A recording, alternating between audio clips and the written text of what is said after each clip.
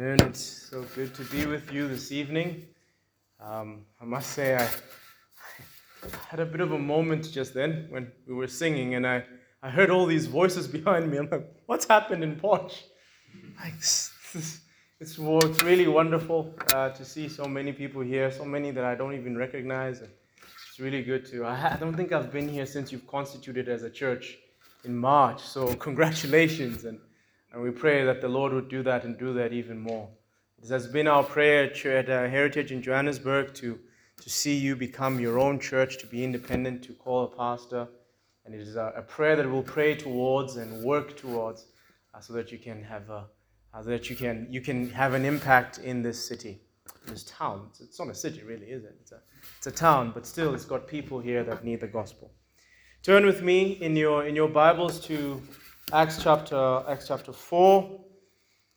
And in Johannesburg, we've been going through the book of Acts, but I did want to just give you a taste of just one part of Acts that we saw a number of weeks back that I thought might be useful to you.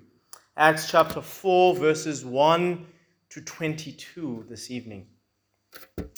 And as they were speaking to the people, the priests and the captain of the temple and the Sadducees came upon them, greatly annoyed because they were teaching the people and proclaiming in Jesus the resurrection from the dead.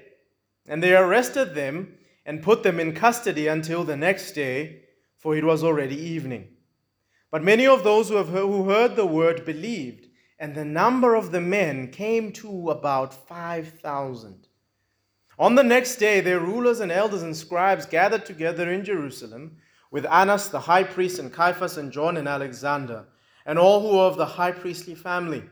And when they had set them in their midst, they inquired, by what power or name, or by what name did you do this? Then Peter, filled with the Holy Spirit, said to them, rulers of the people and elders, if we are being examined today concerning a good deed done to a crippled man, by what means this man has been healed, let it be known to all of you and to all the people of Israel that by the name of Jesus Christ of Nazareth, whom you crucified, whom God raised from the dead, by him this man is standing before you well. This Jesus is the stone that was rejected by you, the builders, who has become the cornerstone. And there is salvation in no one else, for there is no other name under heaven given among men by which we must be saved.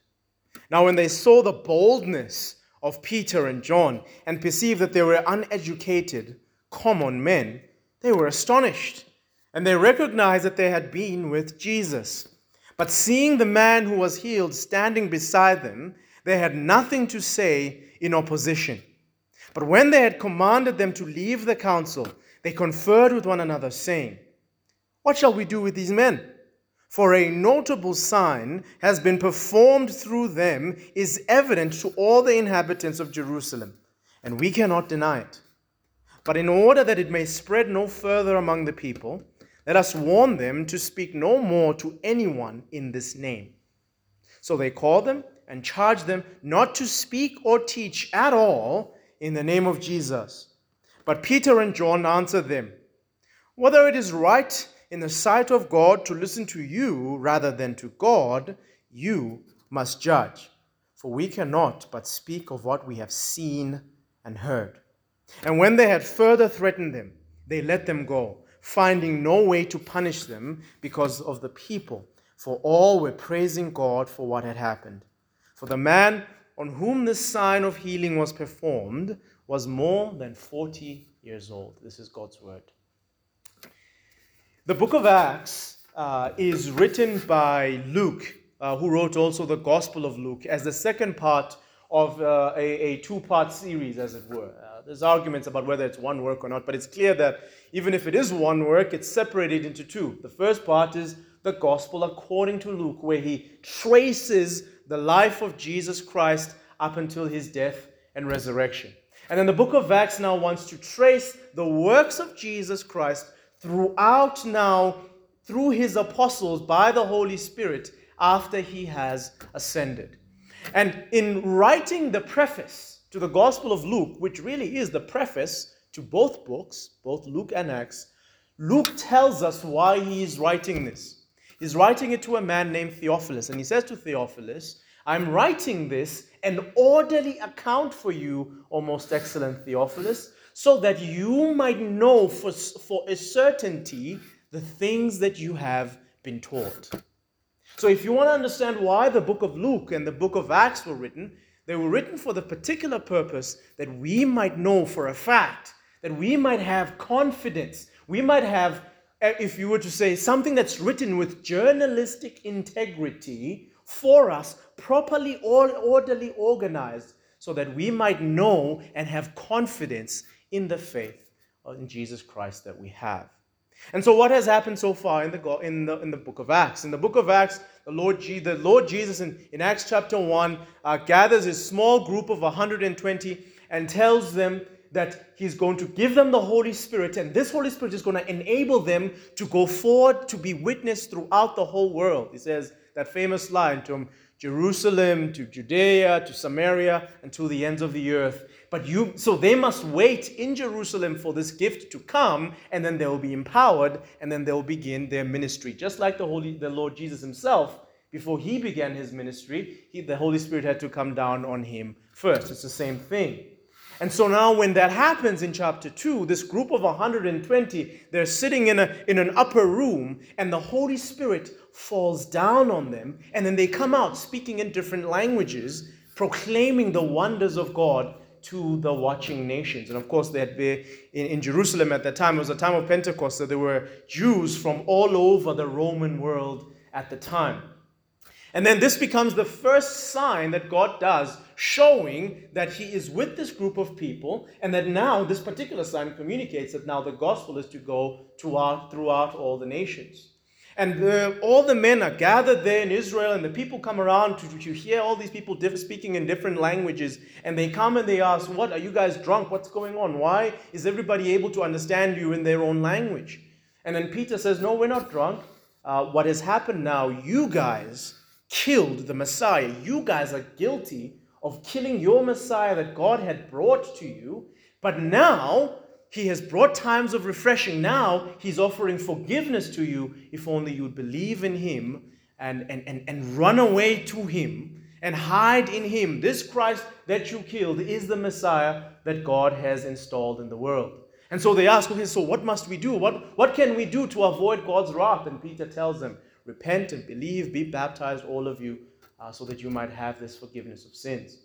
3,000 people are saved at once, and then a few days later, Peter and John are walking by, going to the temple, and here's a lame man, and the lame man is begging for them, and then Peter and John tell him, we don't have much, but what we have we'll give to you. Stand up in the name of Jesus Christ of Nazareth. And the man stands up, and more people are saved. And then people gather, how did this happen? And Peter repeats the same message effectively that he preached before. And more people are saved through Peter's preaching. And now we come to chapter 4. Up until this point in the book of Acts, if you've been reading it, you've just been seeing wonder after wonder. The Lord Jesus risen again, ascended, giving commission, and then the Holy Spirit coming, and the church coming in from all over the place, from all over the Roman world, coming in together. It's a little taste of heaven. And we're seeing these miracles, people speaking in different languages, seeing this lame man walk, which announces the age to come, where there will be no more lameness and no more sickness. It's been a wonderful thing. But now in chapter 4, Luke brings us down to earth, because now he introduces opposition. The first thing that Luke brings to our attention here is that the apostles were arrested for preaching that Christ offers resurrection from the dead. Did you see that in verse 1? As they were speaking, the Sadducees came, annoyed because they were teaching the people and proclaiming in Jesus the resurrection from the dead. And so then they are gathered up and they are arrested, both Peter and John. The Sadducees were a religious and political group that had opposed Jesus as well near the end of his ministry. They come here alongside some of the priests and the captain of the temple police, What you must know, and I'm sure a lot of you do know already, that the Sadducees did not believe in the resurrection and held that once people are dead, that is it, they're gone. But that the apostles preach that just like Jesus died and came alive again and lived and ate, so will all those who believe in him. And Luke tells us here that this annoys, it vexes, it annoys the Sadducees. It's like when somebody keeps touching their nose, and they keep touching their nose while they're talking to you. It's annoying. Like, can you stop that? It's a bit more than that, of course, but you get the point. It's annoying. And the crime here that Luke wants us to know very clearly, the crime that they have committed is that they've preached in Jesus Christ the resurrection. Luke tells us this to show that they are not imprisoned for actual wrongdoing, but rather for a disagreeable theology. He makes that very clear. Luke is concerned for us to know that the apostles were not people who caused chaos for chaos' sake, but rather they were being imprisoned exclusively for preaching the gospel. This is extremely important.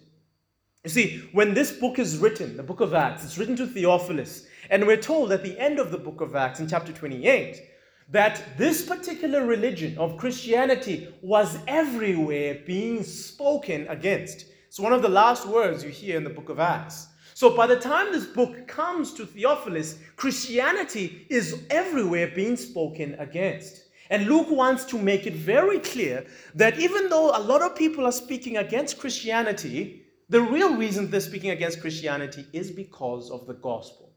Even though, yes, the leaders of the Christian religion have been arrested time and time again, the only reason that they were arrested was because they preached the gospel, the resurrection to life. They were not being imprisoned for being cantankerous. They were not being imprisoned for breaking speed limits, however you feel about speed limits. They're not being imprisoned for breaking building codes, environmental laws, go on with the list. They're not imprisoned for tax evasion or anything of the sort. They were not imprisoned for being unhelpful or problematic citizens. The only reason they were imprisoned is because they preached the unadulterated, unmultiplied, subtracted, or added to gospel of the Lord Jesus Christ. And that's extremely important for us.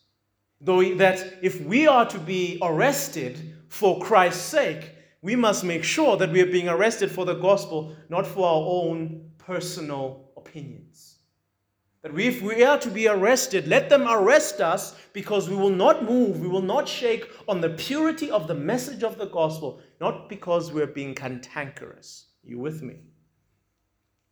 The second thing that Luke tells us is that while Peter and John were imprisoned, people were saved at the message. Do you see that in verse 4? Look at verse 4 with me.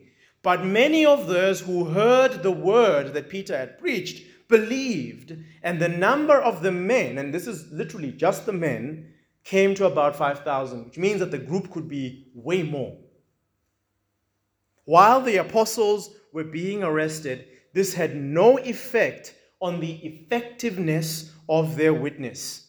The Lord continued to save, and the number of the church now reached 5,000, if not more.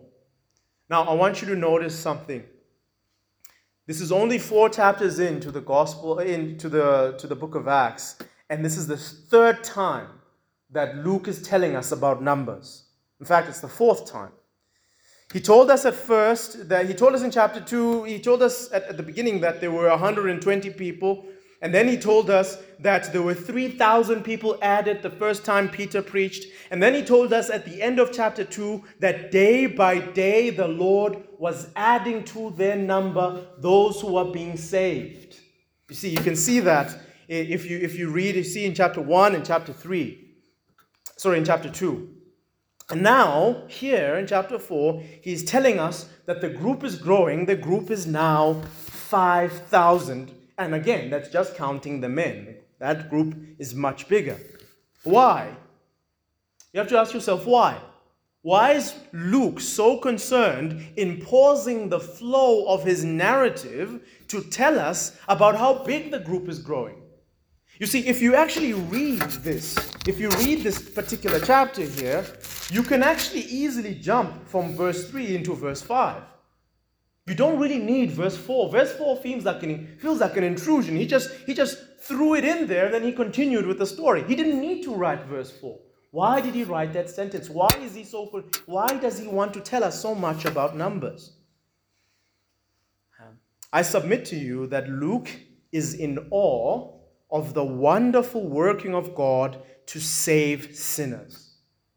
Luke wants us to know how the church grew. He wants us to know the depth of God's mercy, adding thousands to the kingdom. You see, if there's anything that Luke is interested in, if you understand about how Luke thinks throughout writing both the Gospel of Luke and the book of Acts, it's this. His main interest is promise and fulfillment. What was promised?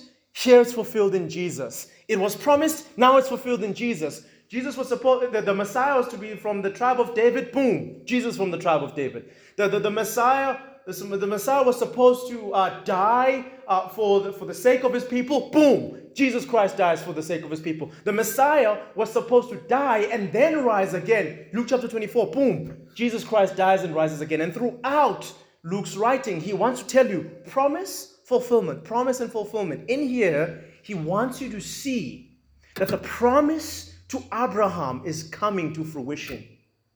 Do you remember what God told Abraham? He told him, look to the stars and number them. If you're able to number them, I will give you as many descendants as they are. In other words, to say, you can't number them, and that's how many descendants I'll give you, an innumerable number of people. The reason that Luke is so interested to tell us that day by day people are being saved, 3,000 people are saved, now the number is 5,000, is because he wants us to see that this really is the fulfillment of all of God's promises. That this really is the time when God is fulfilling what he was to do. And so, in that, this is why we also must care about numbers as well. As with everything, there are always extremes. Hear me, church. There are always extremes. There is a temptation for some to make everything about numbers, which can lead to pragmatism and weakening of the message. So it's no longer about God actually blessing the nations and giving people true life. It ends up being about that particular church and its size. And that's a distortion that we, here at Poch, must make sure we do not fall into. But there is also the temptation on the other hand. And that is a temptation to not care about numbers at all. There is a pride in thinking that you are so faithful that you stand alone. But as a church, we must be uncomfortable with not seeing God save people among us. We must be uncomfortable. We must ask questions. Why is it that God is not saving people among us if we see it for a long time, people aren't being saved? Peter in 1 Peter tells us that the reason Christ is taking so long in returning is so that the full number of his people must come in. In many senses, the reason that you here exist in Potchefstroom is to see the full number of God's people from here come in, and then Christ returns. You are here to be witnesses to him, to proclaim his message, to stand on his gospel, to be faithful to him until either you go to him or he comes down. But while you're here, you need to be preaching the gospel and expecting people to turn from their sins and come to Christ. While we have opportunity, we must seek to see people saved. There is a deadness in being satisfied in not seeing people saved, not seeing people's lives transformed, not seeing someone move from death to life, from darkness to light, from having, as Ephesians 2 says, no God in the world to having the God of the universe. There is a deadness there that we must fight against. We must be people who are seeking to see this, to see the promises fulfilled. So in many senses, let me tell you this, that Today is a time to celebrate. As Olga becomes a member in this church, it is a time to celebrate. Because as a person is being added and more people are added, these are not just numbers. These are people. These are actual stories. You hear Luke here saying 5,000, 3,000. You realize that each of those were people who were in deadness before and now have come to life. Do you realize that all of these people mentioned 5,000, 3,000, all of those people had stories, lived in a life of darkness, having no hope, but now God has rescued them. Even here, I'm sure if we were to sit down and be enthralled by Olga's testimony as she tells us, we would be glad to hear of the grace of the Lord in her life. Each story is precious in heaven, and so we must seek to see more stories like this. We do exist to see more people come to the Lord Jesus Christ. Now, I want to say this very clearly.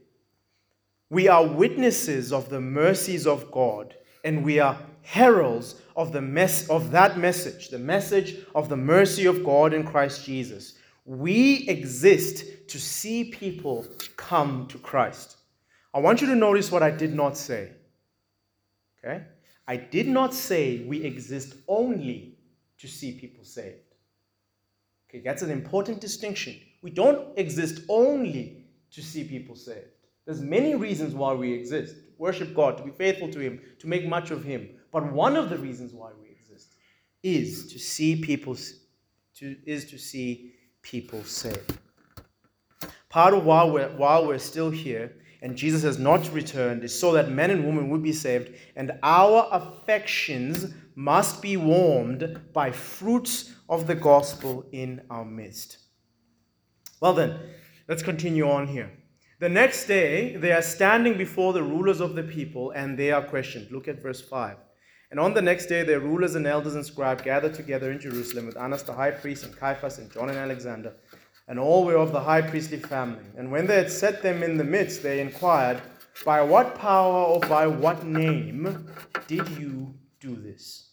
So, Peter and John have been held overnight in prison, and when they get to the trial before the rulers and elders of Israel, they are asked by what power or on whose name, whose authority did they heal this man? See, this is primarily a question of authority. We, as the rulers of Israel, did not give you this right to do this. So who did?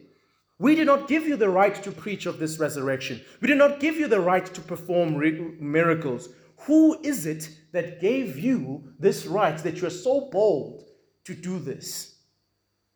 In Luke chapter 20 and verse 2, the chief priests and the scribes asked the Lord Jesus exactly the same question after he had whipped people who were buying and selling in the temple. And he whipped them, he turned over the tables, you know the story. And then the scribes come to him, by whose authority are you doing this? But you see, it's not just a question of authority, it's also a question of power. How were you able to make this man walk? By what power did you tap into to be able to make this man walk? You see, they are wondering about whether or not these men were using magic to heal this man, which would be illegal in Israel to do. It's not legal in Israel to perform magic, and there was a lot of magic being performed. And so that's why they're asking, by what power? They're accusing them of witchcraft. So Peter responds by reiterating the same message he had relayed in chapter 3 and in chapter 2. Look at what Peter says in verse 8.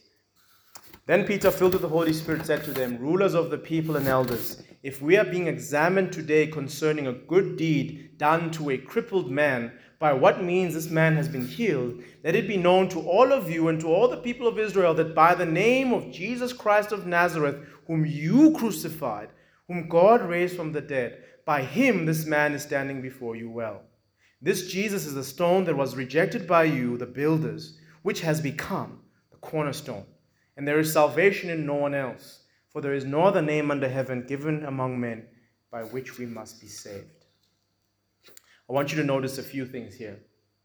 The Holy Spirit empowers Peter, and Peter witnesses to the same truth that he has already witnessed to. That Jesus is the one who was killed by these very leaders has made this man well. That same Jesus that these guys plotted to kill and got killed, that's the same Jesus who made this man walk. What he says here, as he gives testimony in his own trial, is exactly the same as the evangelistic testimony he gave in chapter 2 and in chapter 3 in front of the crowds. If I were to just make a quick comparison, look at what he said in chapter 3. Look at verse 12 in chapter 3. He said, "Men of Israel, why do you wonder at this, or why do you stare at us, as though by our own power or piety we have made him walk? The God of Abraham, Isaac, and the God of Jacob, the God of our fathers, glorified his servant Jesus, whom you delivered over and denied in the presence of Pilate when he had decided to release him. But you denied the Holy and Righteous One and asked for a murderer to be granted to you. And you killed the author of life, whom God raised from the dead. To this we are witnesses, and his name, by faith in his name, has made this man strong, whom you see and know. And the faith that is through Jesus has given this man perfect health in the presence of you all." If you go back to chapter 2 and read Peter's sermon there, he says very much the same thing. You guys killed the Messiah that was given to you. Why is this important? Why is it important that I show you that he preaches the same message that he's been preaching to the crowds, that he's now preaching and giving to the rulers of Israel? See, the witness does not change. The message does not change. Whom the message is addressed to changes, but the same message is given to high priest and normal person alike.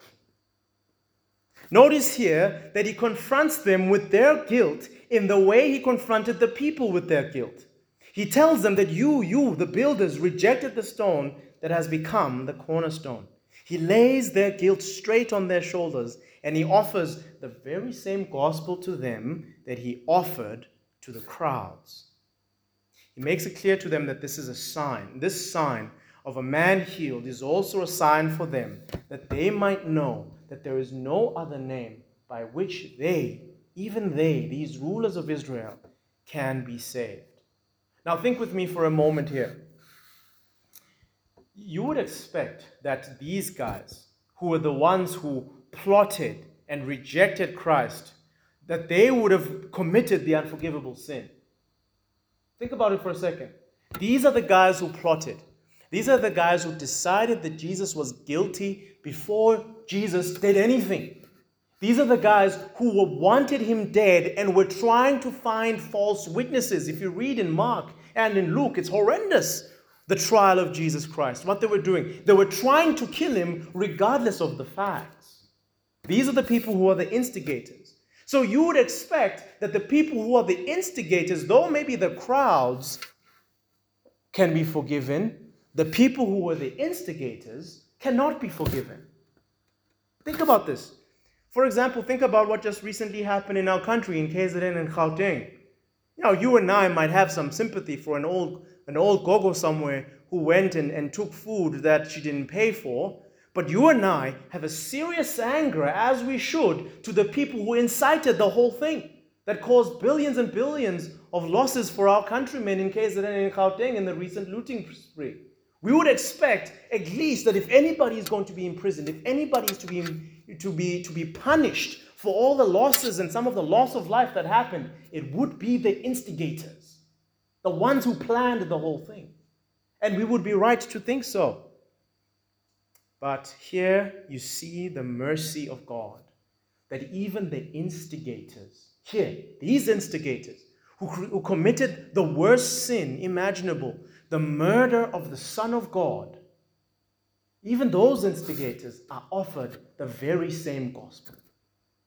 Even those instigators, it is said to them, listen, you guys, there is no name under heaven by which even you can be saved. There is no name. Even you, there is salvation open for you. There is freedom, forgiveness open to you. but you must tear your clothes, bow down to the Lord Jesus Christ, and he will freely offer you forgiveness. How big is your sin? How big is your sin? What have you done? The same blood of Christ that has been washing people's sins for 2,000 years is enough for you. The same blood of Christ, that very same one. There's no special category for you. How big is your sin? What did you do? What did you do last night without your friends seeing? What did you do last month? What have you been meditating on that you know you shouldn't? Let me tell you, however big your sin is, however big your offense is to God, the same blood of Christ that has washed people for 2,000 years and washed them and made them clean is the same name, the same blood that you should go to. To you, dear Christian, having sinned again and again, even though you know the goodness of God, what do you need? What is it that you need? You who have sinned and offended God, even after he has done marvelous things for you. You've prayed and he's answered, and you've prayed and he's answered you, and he's done grace and grace for you, and yet you still sin, and you still commit sin, and you still fight against him, and you still rebel. What is it that you need? Is there something special perhaps for you? Because clearly you can't just get the same thing that everybody else gets. Because you know more, you've been given more, and yet you keep spitting in his face. Do you know what you need? You need the same gospel. Even for you, the same gospel, the same name. It's the same Christ. The Christ who died and rose again. And by that one sacrifice, we are forgiven and we have eternal hope. Do not look for another gospel. Do not look for something else. Do not look for another category, another name, something else. Because sure, this particular sin, this demon doesn't come out by prayer and fasting. So maybe this particular sin needs me to do something. I need to maybe beat myself like the Roman Catholics. Or perhaps I need to, donate my fridge to someone. No. You also need that very same gospel. You must believe and you must fight to believe that very same gospel every day. And that is why I trust Rian as the preacher for you here every Sunday. This is why he is committed to reminding you of that very same gospel. This is why Rian doesn't come here with some new innovations, Hey guys, I was reading in the book of mathematics. He doesn't come with some calculus theory to save you. He comes back with the same book, looking the same, speaking the same, calling out the same name every week until he dies. The same gospel is offered to ruler and peasant alike. Same gospel is offered to horrible sinner, demonic sinner, and even the one who thinks his righteousness is there for him. But unlike this same gospel is offered to these rulers, but unlike the people, these men have no ears to hear the gospel. See, we've been hearing, the people heard the message and 3,000 were saved, and then more were saved, and every day more were being saved. So people were hearing the message and latching onto it. But look at these rulers in verse 13. They do not latch onto it. Now when they saw the boldness of Peter and John and perceived that they were uneducated common men, they were astonished, and they recognized that they had been with Jesus. But seeing the man who was healed standing beside them, they had nothing to say in opposition. But when they had commanded them to leave the council, they conferred with one another, saying, "What shall we do with these men? For that a notable sign has been performed through them is evident to all the inhabitants of Jerusalem, and we cannot deny it. But in order that it may spread no further among the people, let us warn them to speak no more to anyone in this name." So they called the apostles, charged them to not speak or teach at all in the name of Jesus. See, here we're told that they were first surprised, astonished at Peter and John's boldness in light of the fact that they were not educated in the law and they were simple men. These were just fishermen from Galilee. And these, Galileans were common people. They were like people in the bundus, people in the villages, people in the corners, in the rural and small towns. They were not people from the sophisticated Jerusalem. The clarity which they spoke, the biblical precision which they had, confounded the rulers. This was coupled with the recognition that these men were with Jesus. And this same court had had serious difficulties catching Jesus just a few months ago. They had serious difficulties catching Jesus out in doctrinal debate because he had confounded them over and over again. And seeing the healed man beside them as a witness, they were unable to bring any charge against them, and they were unable to argue with them. And what Luke means by this is this: they had nothing of substance to say. You see, when Luke says they're seeing that they had nothing to say in opposition at the end of verse 14, he basically means they had nothing of substance to say in retort. They could threaten them, they could say stuff, but they can't really say anything worth of substance. So all that they'll do is just threaten them, berate them in a moment. But because they are clearly committing, these men, this council of leaders, because they are clearly committed to something other than the truth, they do not believe. They are committed to their own power, to keeping the status quo in Israel. They want to continue being the rulers of Israel. They do not want to submit to the Lord Jesus Christ, which would mean a disbandment of their council. Because their council is no longer necessary, it's the church now. But they want to keep the power, they want to keep things going as they are, so they don't care what the truth is.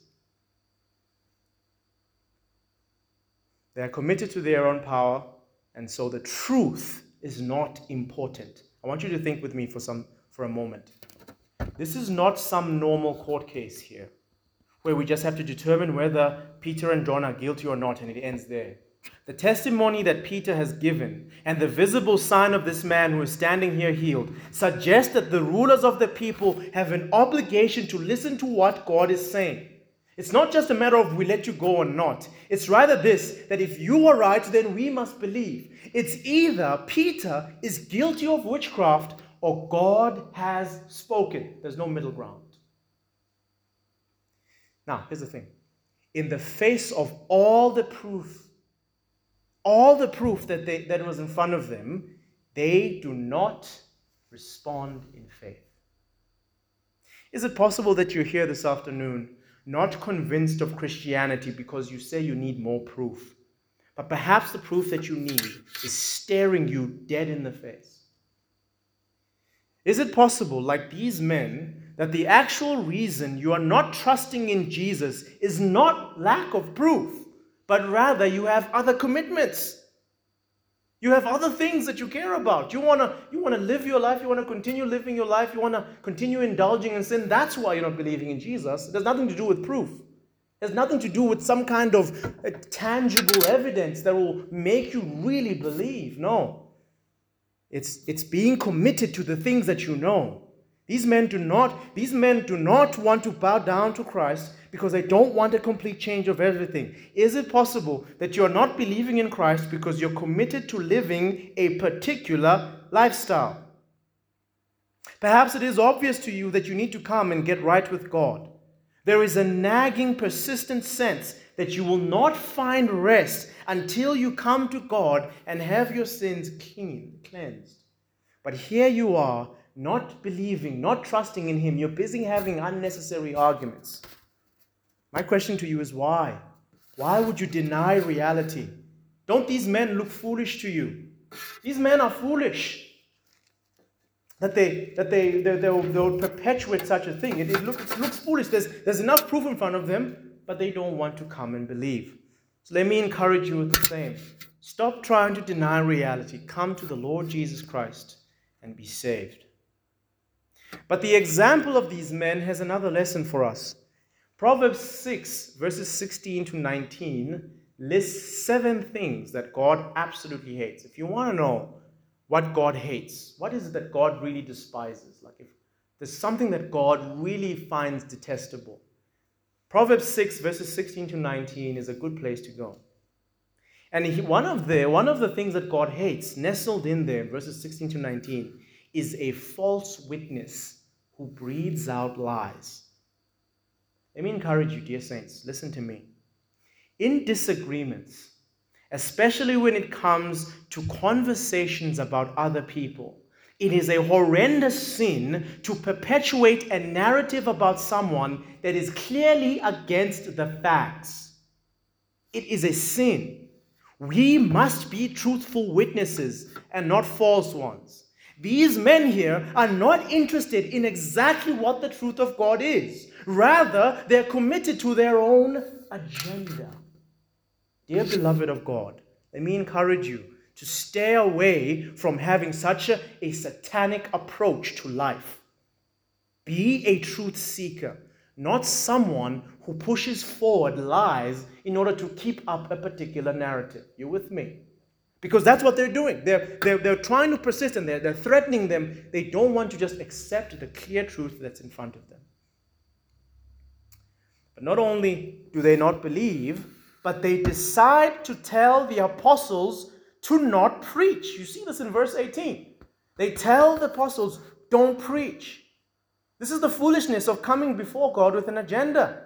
Now they don't want God to do what God does. They don't want more miracles. They don't want more people to be saved. They want to shut the whole thing down because they're committed to their own agenda. It's shocking, but it's the same thing that these very same people did in Matthew chapter 28. Matthew tells us in Matthew 28 that after Christ rose from the dead, the guards who saw it happen went to the priests to tell them what happened. They went to the priest and said, listen, man, we were there. We were really, we're Romans, so we have to guard. And we were standing there across the tomb, and then all of a sudden we were thrown aside. The stone rolled over, and the guy just woke. The guy just woke up and he started walking. They told them this. And you would expect in Israel that the priests of Israel would be like, what in the world? This is a great miracle. This is a miracle greater than the parting of the Red Sea. You'd expect them to tear their clothes and run to see this for themselves. But no. What did they do? Do you remember the story in Matthew 28? They told the guards, hey, here's some money. Don't tell people that that's what happened. Rather, tell the people that the disciples came at night, overpowered you, and then they took his body away. You see the foolishness of this? It's stupid, really. It's dumb. God is doing something clearly in front of your eyes and you're denying it. Dear saints, we need to be aware of evil. Luke is telling us this because the Old Testament told us that the nations will rage against the Messiah. The nations will not receive his rule without a fight. The nations want to rule themselves, and Christ will overcome them. And so we must know, as we go out as witnesses to Christ's mercy, we must be ready for serious, mind-numbing pushback from lost men.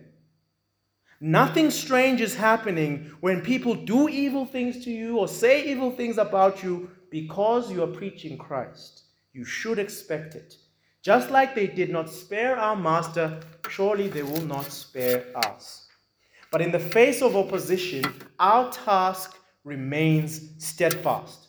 Our example are the apostles. Look at how these men respond. From verse 19, look at how these men respond. But Peter and John answered them, whether it is right in the sight of God to listen to you, whether it is right in the sight of God to listen to you rather than to God, you must judge. For we cannot but speak of what we have seen and heard. And when they had further threatened them, then they let them go, finding no way to punish them because of the people. For all the people in Jerusalem were praising God for what had happened. And this was a great sign because the man whom the sign was done was more than 40 years old. Meaning that for 40 years, people had seen this guy, well, at least for a large part of 40 years, people had seen this guy sitting at the temple begging for alms. He was a known man, and here he is now walking. So Peter and John ask these men a question in response to which they do not respond to. Should we listen to you or to God? Should we listen to you or should we listen to God? And if these men were really believing that they're still following the Lord, they would have been like, no, you guys are confused. God did not say this. But look, they don't respond. They don't say anything in response to Peter and John's question. They just threaten them because they've got nothing to say. Only Peter and John have the evidence on their side. They can't produce a reason as to why they can't preach. They just don't want them to preach. Our resolve must be steadfast to continue in what God calls us to, regardless of the opposition to our message. Dear Heritage Baptist, you must resolve to do what God says, just like these men did.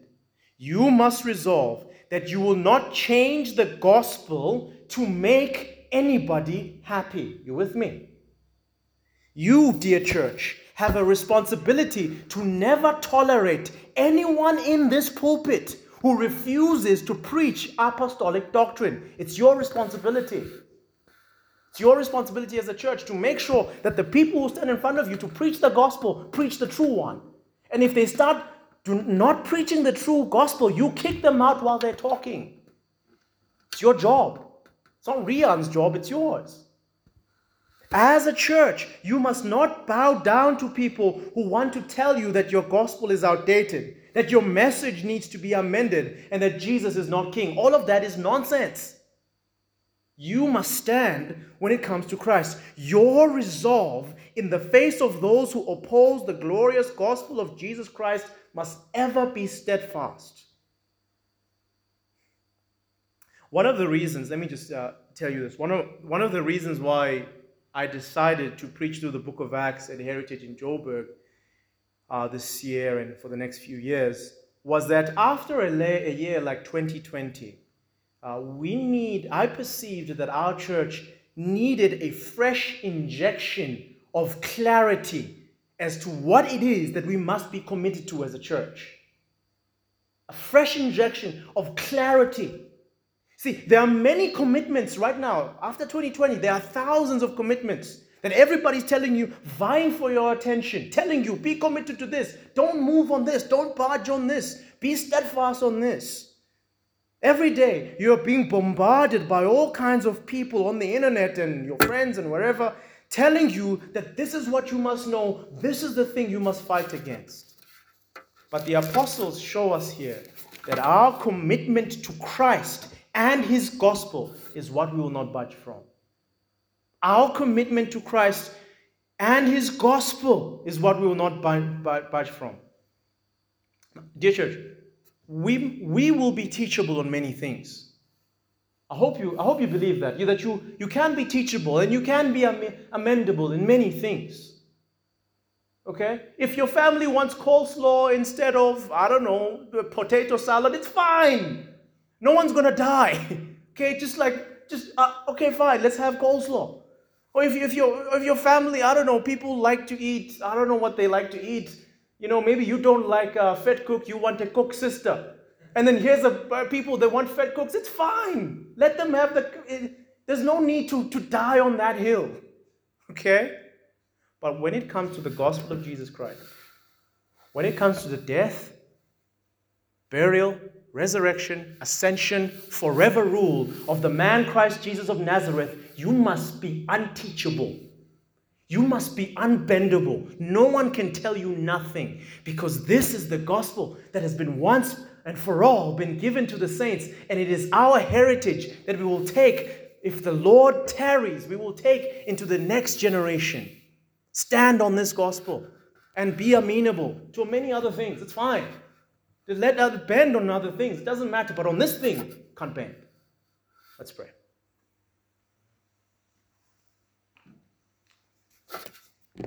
Lord, we ask that by your mercy and grace, you would help us to have the same resolve as these men, to be clear on the gospel as to what it is, and to be immovable on it, to preach it because you have given it to us. Because we recognize that it is not our message, it is your message. That it is not our power, it is your power that saves men. And so we will deliver that message to any man or woman or child in front of us, as it is, come what may. Oh Lord, I pray for this church that you'd give them the boldness that they need to carry this out, even in the face of opposition, with friends, family, colleagues, etc., as they face opposition of various kinds and at different levels. That, Lord, that you would help them to stand as it pertains to gospel issues. Give your church strength, Lord. Give these people the same resolve that the apostles had to stand in the face of opposition.